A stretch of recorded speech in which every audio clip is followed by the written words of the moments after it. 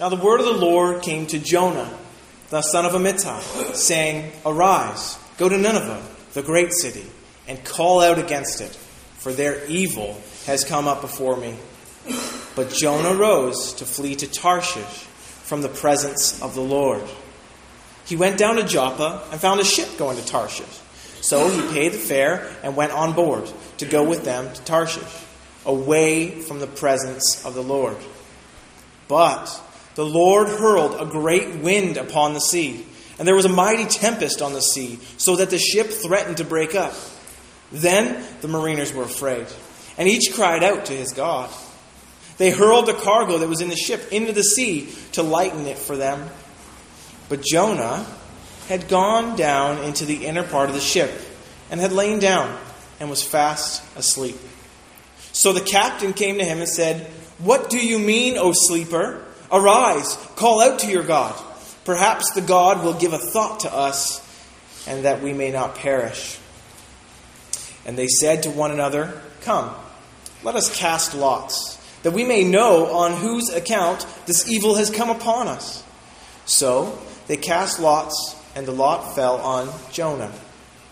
Then they said to him, Tell us, on whose account this evil has come upon us? What is your occupation? And where do you come from?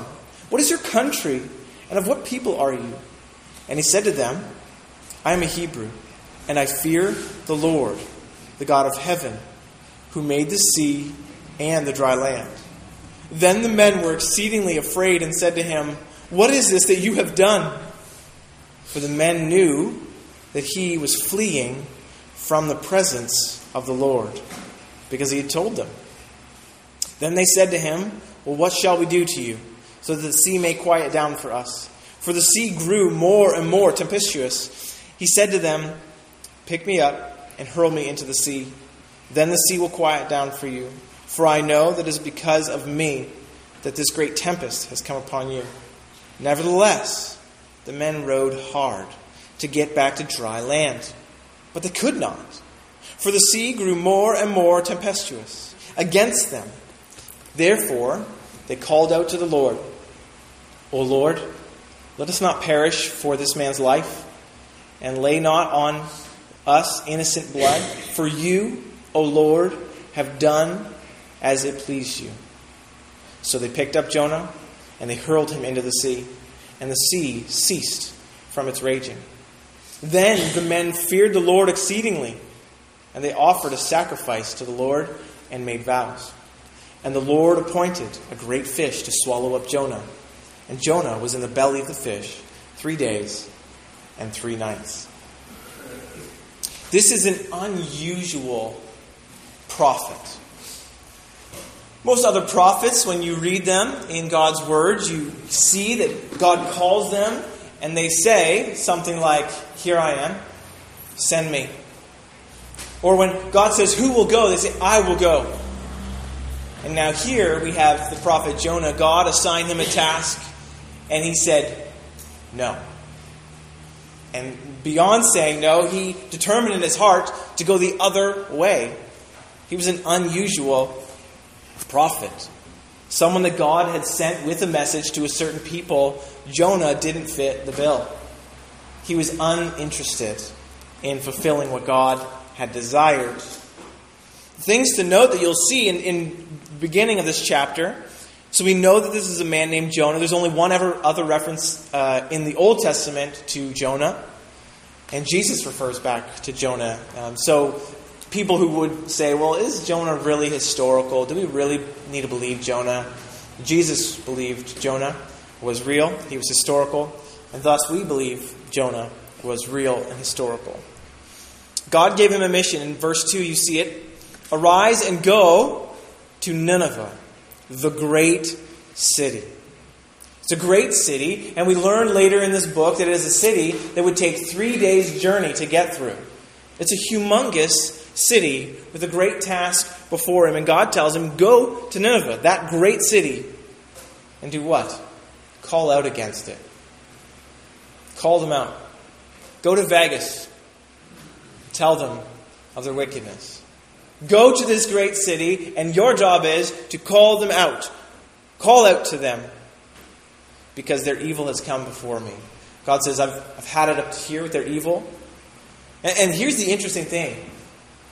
God is not saying, go so that I might use you to wipe them out. God here is presenting himself as a God of great mercy. God sending Jonah to Nineveh was an act of God's mercy. He said, go to this great city, this evil city, this wicked city, go and call them out. Call out against them because of their evil. So, what does Jonah do? Yes, you know what? If God wants to save those people, I'm going to go. If God has a plan to rescue those wicked sinners, oh man, I'd be a part of that. Even if I just make a drop in the bucket. Maybe I can just plant a seed. No. Jonah decides to go the complete opposite direction. From where he was, Nineveh was east, and Tarshish was west. And it was 3 times further away west than where Nineveh was. So he sets himself a plan. He goes down and he pays for a ticket. So he's doing all the right things. He didn't just hop ship. He didn't just try to hide the cargo. He gets on this boat that he paid for. And so he has every right to be on this ship to Tarshish. And so he's heading the opposite direction. He was thinking, perhaps, well, maybe God wants to do some work in Tarshish. I doubt it. He was more thinking, I don't want to do the work that God has for me in Nineveh. He fled. So, the first thing I want us to think about is the way that Jonah thought about how God's presence worked. How did he think that God's presence worked? Because you see, from verse 1 to 3, it says 2 times. In verse 3, but Jonah rose to flee to Tarshish from the presence of the Lord. And he went down to Joppa, and he found a ship going to Tarshish, and he paid the fare, went on to it, and went with them towards Tarshish, away from the presence of the Lord. So, how did he think the presence of the Lord worked? Did he think that if I just get on this boat, that God won't be there? And if I just go a little further away, that God won't be there?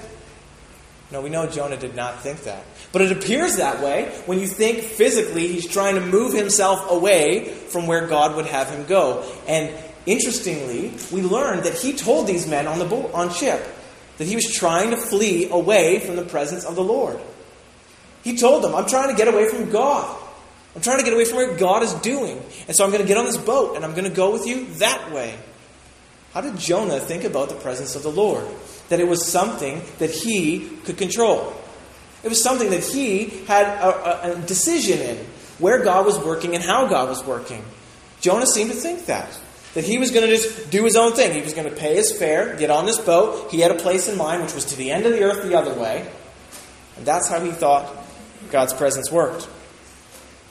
God had a different plan for Jonah. Jonah started heading one way, and God said, no, I need you to go to Nineveh.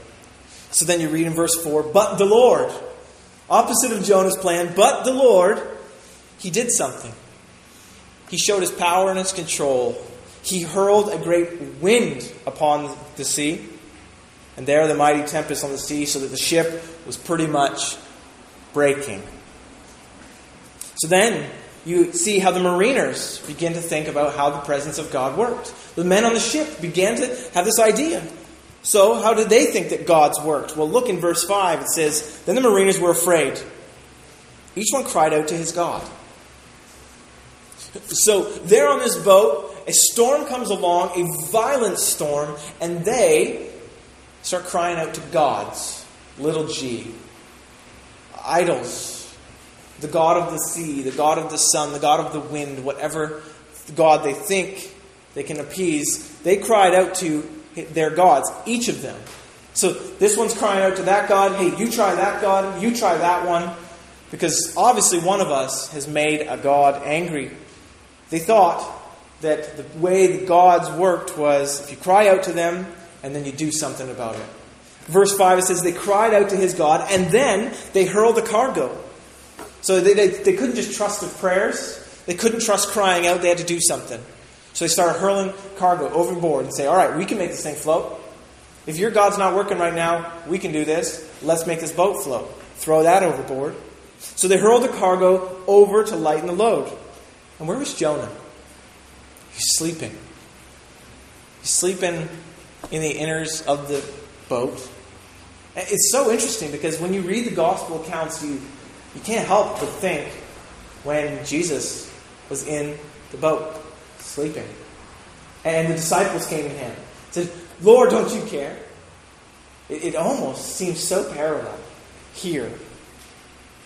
So Jonah's sleeping. So the captain says, what do you mean, oh sleeper? Like, how dare you be sleeping? We're dying up here and we're working our butts off to try to save your life. What do you mean? You mean to sleep? Who are you? And so then they say, well, of course, this is how they interpreted how God worked, how the presence of God worked. Well, if you just call out to your God, and they, here even in the scripture, it uses a little g. They, the mariners, the guys on the ship, were still thinking Jonah had a little God. That Jonah maybe knew the God who controlled just a bit of the wind. Or maybe Jonah had the God who could hold the wood together on the boat. So he says, this captain says in verse 6, arise, call out to your God. Perhaps the God will give thought to us that we may not perish. He's saying, cry out and work. Here's a shot in the dark. That guy tried his God. That guy tried his God. We tried the cargo. We're still about to die. Hey, Jonah, why don't you try your God? Perhaps, it says at the end of verse 6, perhaps the God will give a thought to us. How many people think or act in the way that these mariners did? I'll just try that, and I'll try that too, and I make sure I got it all in order. I'll try my tarot cards. I'll try these beads, my prayer beads. I'll try baptism, but I'll try this too. I've got to make sure I have it all just in case, so that I can appease the gods. Many people will dabble in many different world religions to think they got their bases covered. That's how these mariners thought. They thought that the presence of God worked through this little portion and this little portion and that little means.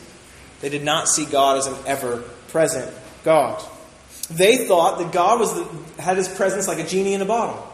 If you rub the bottle and you ask for a wish, then He will be there and He will grant you your wish. That's how they interpreted the presence of God.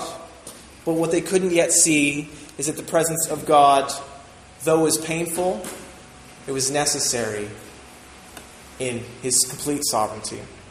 So they began to learn about the God who is present. That He didn't need to be brought out of a genie bottle. That He didn't need you to do X, Y, or Z in order for Him to be there. God was there. God had caused that great wind to cause the storm. So they began to learn about the God who is present. He is present. In verse 7, they begin to try to figure out, how did this happen? How did this happen? Because we've each cried out to our gods and the storm's still raging. So we need to figure out whose fault it is. So they cast lots, and the lot came on Jonah. What's amazing is that Jonah didn't just confess. Jonah didn't just come forward and say, you know what, guys, it was probably me. Like, I'm the issue. He knew he was the issue. But yet he's sleeping while they think they're going to die. And then they have to cast lots. They have to go through and figure out, all right, well, it wasn't you. Jim, you're not guilty. You're not guilty, John. It must be Jonah. So they figured out it's Jonah. So then they said to him, they've already figured it out as Jonah. They said to him in verse 8, tell us on whose account this evil has come upon us. On whose account? They've already figured out it's Jonah, but they're still asking him, tell us, Jonah, do you know who it is? Well, he knows. But what's amazing is what they accounted it as. Tell us on whose account this evil has come upon us. This evil. There's something wicked done against a God who controlled this sea. There was evil done. That's what their interpretation is of the presence of God, is that evil equals judgment. That they are currently being judged, and it's because of Jonah. So then they start drilling them with questions. Verse 8, what's your occupation? Where are you from? What's your country? What people are you from? Like, what have you done that this storm has come upon us? What wickedness have you committed? So Jonah tells them who he is in verse 9. I am a Hebrew, and I fear the Lord. capital L-O-R-D in the English Bible is Yahweh. It is the God of Moses, the God of Abraham, the God of Isaac. This is the personal God. Yahweh, I am. He says, I fear the Lord. The question is that evident? Is it evident that Jonah really feared the Lord? Did he really tremble before God? So that when God spoke, he said, yes, Lord. Did he really fear him and revere him? There's not much evidence of it because he's going the other way. He says, I fear the Lord. And then he begins to tell them, if they don't already know who this Lord is, which they would, him saying he's a Hebrew and he fears Yahweh, he says, this is the God of heaven. The God who made the sea and the dry land. This is the God who's done this. This is the God who I have run away from. Because they said, well, what is this you have done? Why would you run from this God? Why would you flee from this God's presence? Obviously, this God wanted you near and somewhere else. They say at the end of verse 10, what is this you have done? For they knew that he was fleeing from the presence of the Lord. They likely thought Jonah was a madman. Jonah, if this is your God, if you tell me that you fear the God of heaven who made the sea, why would you get on a boat? You're mad. If you made that God angry, don't get on a boat that day. That's their interpretation. Hey, if you've made the sun god angry, find shade, because you're going to get a sunburn. That's the way they viewed how gods worked. So they would have thought he was crazy. What is this you've done? You have upset the God of the sea, and now you're on a boat? But the reality is, whether Jonah had stayed in Joppa, God's the God of the dry land there. When he got on the boat, God's the God of the sea, which has taken him to Tarshish, where God is the God of Tarshish as well. And so, Jonah is indeed a madman if he thinks that he's getting away from this presence of God. He is present, not just in Joppa, and in the sea, in Tarshish, but he's present in Nineveh as well. God cannot be escaped. So then the question is it even possible to escape the presence of the Lord? Is it even possible to flee from the presence of the Lord? We know that God is omnipresent, meaning that he is all present everywhere at all times. He is omnipresent. David confessed this in Psalm 139. He says, where shall I go from your spirit? Or where shall I flee from your presence? If I ascend to heaven, you are there. If I make my bed in Sheol, you are there. He's saying, like, if I go to the heavens, that is in his language, the skies, you're there. If I bury myself in the pit of the earth, you're there. Like, David confessed God's omnipresence. God himself in Jeremiah 23 says, can a man hide himself in a secret place so that I don't see him? Do I not fill heaven and earth, declares the Lord? So Charles Spurgeon says, when we read that Jonah fled from the presence of God, we do not suppose that Jonah thought he could get away from God as to his omnipresence. But what he wanted to escape was serving in the divine presence. He wished to avoid being employed by God in this special service as a prophet. So the presence of God being here, the presence of this service, this task, that's what Jonah wanted to escape. So why did he want to escape that? Why did he want to get away from what God was doing and wanted to do in Nineveh? Was it too difficult? It seemed like too big of a task? This is a great city. It takes 3 days to walk across. Did it seem like, I'm just one guy, I can't even make a dent? That's too difficult? Or was it because he feared their wickedness? They were evil. The city of Nineveh was wicked. In Nahum, he prophesies about Nineveh. Here's what he says about Nineveh. Listen. He says, woe to the bloody city, all full of lies and plunder. No end to the prey. The crack of the whip and the rumble of the wheel, galloping horse and bounding chariot, horsemen charging, flashing sword and glittering spear, hosts of slain, heaps of corpses, dead bodies without end. They stumble over bodies, and all for the countless whorings of the prostitute, graceful and deadly charms, who betrays nations with her whorings and peoples with her charms. That is Nineveh. Piles of bodies and swords clanging all day long. Perhaps Jonah was afraid of their wickedness. So he said, I'm not going there. No way. Afraid of their wickedness. Or maybe he thought they were so wicked, so far beyond God's reach. I wonder how many of us sometimes don't view our neighbors like that. Or certain people we see around town like that. That they are so far beyond God's reach. We may never admit that with our mouth. But maybe we admit it with our actions. Or our lack of action. We think, no, they are not the type of person who would ever hear me out. They're not the type of person who would ever listen to a gospel presentation. They're not the type of person who would ever be changed and love God. They would never turn themselves around. They would never give up drinking or smoking or sleeping around. They would never. Sometimes we might assume the same way Jonah maybe assumed of a people, that they are so wicked that, no, there's no way.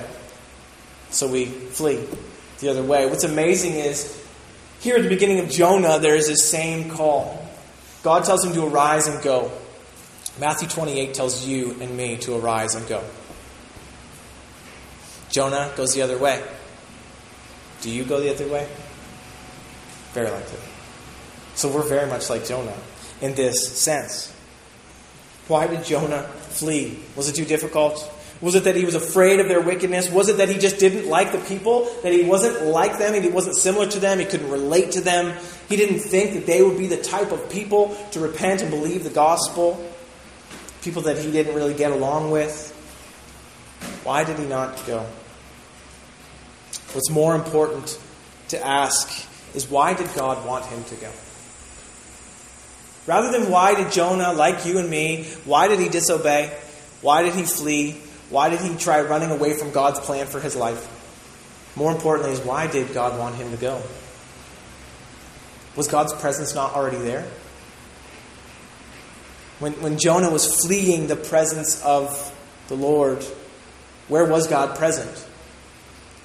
God's presence was there from the beginning to the end. You see God present as he speaks to Jonah this mission. You see God present as Jonah hops on a ship. And God is present there and says, I'm going to steer the ship another way, Jonah. And God is present there when Jonah, thrown overboard, now thinks he's going to drown and die. That he deserves it, right? He caused this wickedness to come upon. He caused this wicked storm to almost kill these men on the ship. So he now deserves to die. So he says, throw me overboard. The sea's going to swallow me up. I'm going to die and everything's going to be okay. But God is present when he appoints a great fish. God is present when Jonah is held in that fish for 3 days. God is present when the fish happens to land on the shore of Nineveh. God is present in all of that because God is merciful. When the storm's raging, I'm not sure they would have assumed that was God's mercy. When storms happen in your life, do you think, oh, God is being so merciful to me right now?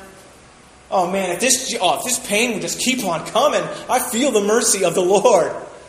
No, we are quite the opposite. We think when the pain is there, when the trials and the storm is there, God, where's your mercy? Can you just give me a relief?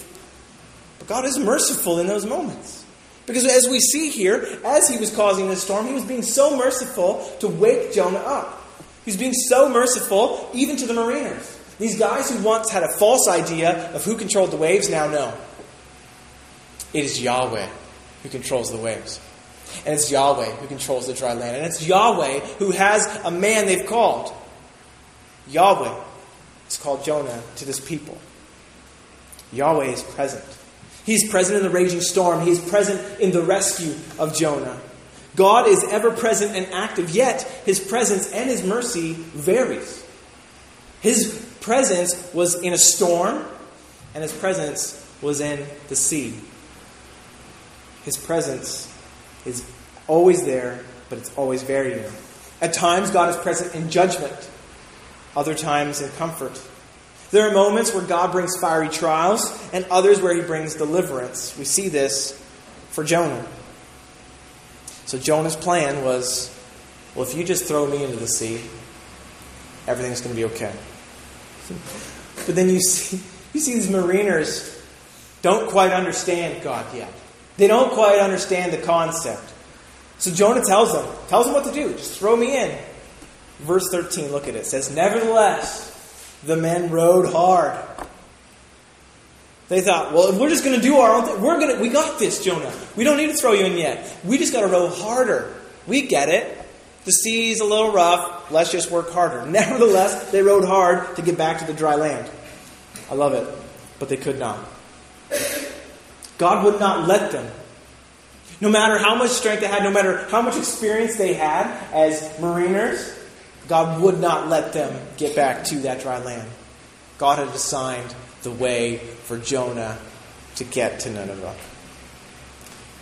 They could not. The sea grew more and more tempestuous against them. So then, they called out to the Lord. Very interesting. These men who worshipped all these false gods now are turning to Jonah's God. They called out to the Lord, you see, in the end of verse 14.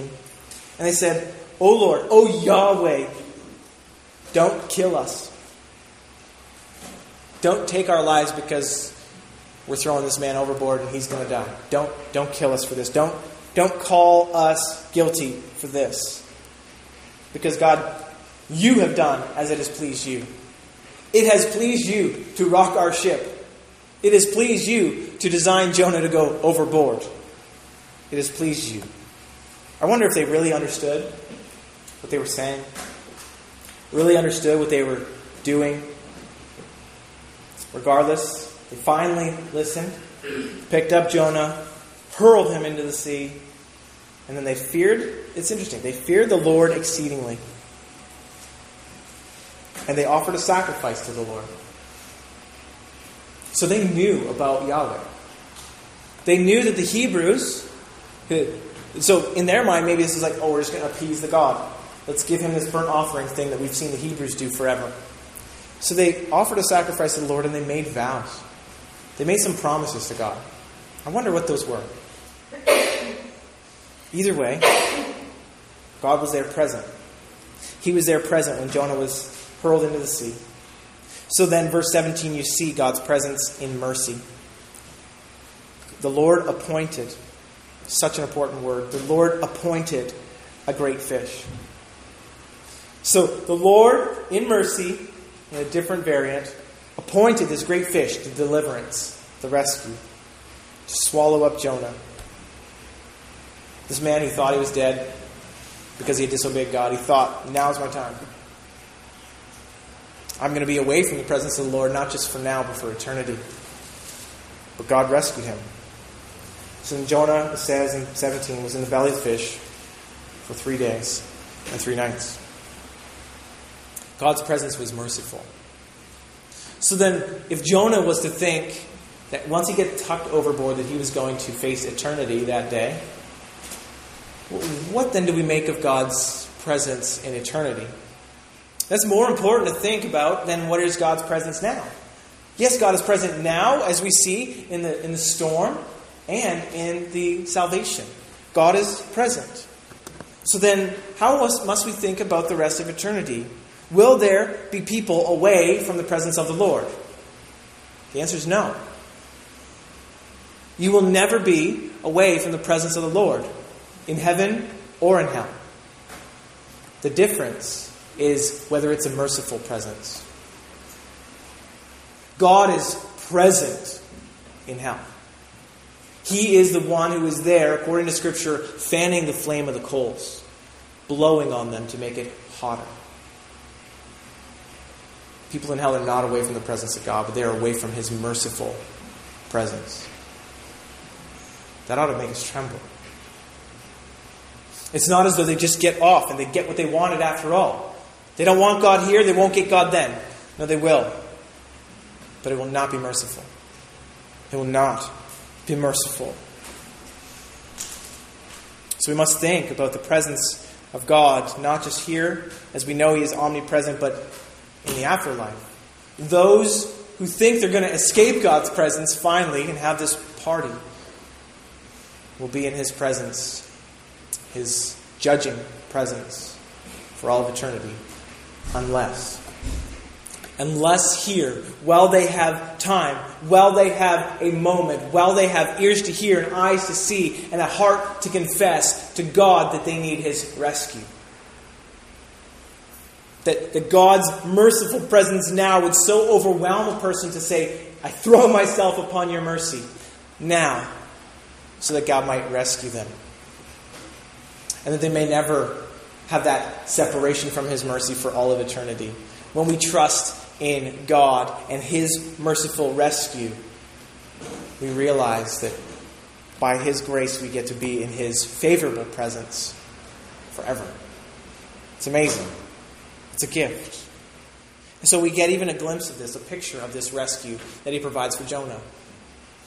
His merciful presence even against the man who tried to run away from Him. And oh, how that should bring peace to your heart. When God assigns a person to you and says, hey, I really need you to tell them. And you say, I don't think they're the type, or I don't have the time, whatever excuse may be. We look to Jonah and say, God, please be merciful to me like you were to Jonah.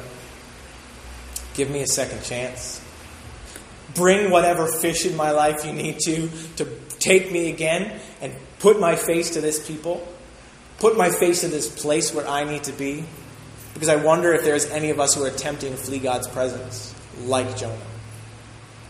Running away from what God would have us to do. Moving away from the places He would have us to go. Avoiding the people He would have us to reach. And to think that God is even merciful on us. This mercy in the whole situation of Jonah is a good reminder to us that God is also merciful to us. And He's merciful to those in the situation we're in. And those who He wants to bring the message to. God's presence is one of mercy, incredible mercy now. So let us never forget that. Let us never despise His mercy to us or to those He wants to hear that there is rescue. Let us never despise His mercy, because imagine Jonah being tossed in the sea thinking, this is it. He may have despised God's mercy in the storm, despised God's mercy in this journey that he was supposed to be on. Let us never be those people. What would be more benefit than rather than thinking about how we relate to Jonah and how sad that is at times, more benefit is time considering and meditating on the God of mercy. God was merciful to the wicked city of Nineveh. This great city of blood and of bodies. God was merciful to them. He was merciful towards the bystanders, the ones on the ship. God was merciful to them. He could have just crashed the ship and Jonah would have been floating anyways, and then the fish could have got him, right? And then the rest of the men would have died because they worship false gods. But God didn't. He was merciful to them. God was merciful to the man who insisted on his own way, which is probably you and it's probably me. God was merciful there. So as we think about our own rebellion towards God at times, let us remember His merciful presence. His merciful presence. And submit ourselves to it. Say, God, this situation you have me and you have appointed it like you appointed this for Jonah. So let me surrender myself and trust that this is merciful, that this is good for me, that you have something great in store. Whether it's for that person over there, or whether it's through my sanctification through this process. Imagine how much Jonah grew up. We will see as time comes and as these chapters unfold. How did Jonah understand what God was doing among these people? Let us remember His mercy. Let's pray.